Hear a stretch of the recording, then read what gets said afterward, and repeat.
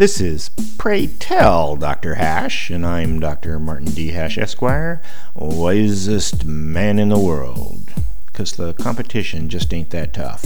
And these are things I wish someone had told me. Today's topic: Republican versus Democrat values. There are only two parties, so everyone has to squeeze their political values into one or the other, no matter how awkward the fit.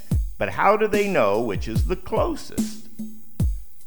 Usually, a person joins the party their parents belong to, then fumble around trying to describe what values they believe in. The party platforms also provide some guidance for determining values, but almost no one reads the platform or even knows what's in it. There's also the fact that the party switched what they stood for a couple of times. Whichever party is in power, especially if it's for a long time, becomes understandably vested in the status quo. Even bad ideas have momentum. The other party, trying to regain power, takes the other side of the bad ideas to gin up votes, even if their stance is counter to what it was a few decades ago. Republicans equate values to morals, which is usually based in religion.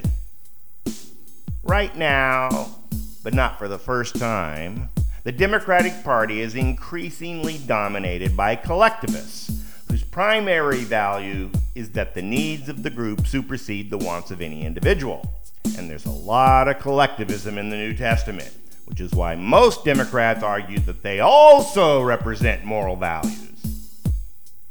Libertarians are shoehorned into the Republican Party, so anyone from that substantial camp is anti-government, while Democrats see government as a positive. Mostly people use their base self-interest to distinguish the two parties, and it comes down to one issue: taxes. Democrats for because they primarily receive the benefits, Republicans against because they primarily pay them. Other values like abortion and guns are secondary. For more, see my website at martinhash.com.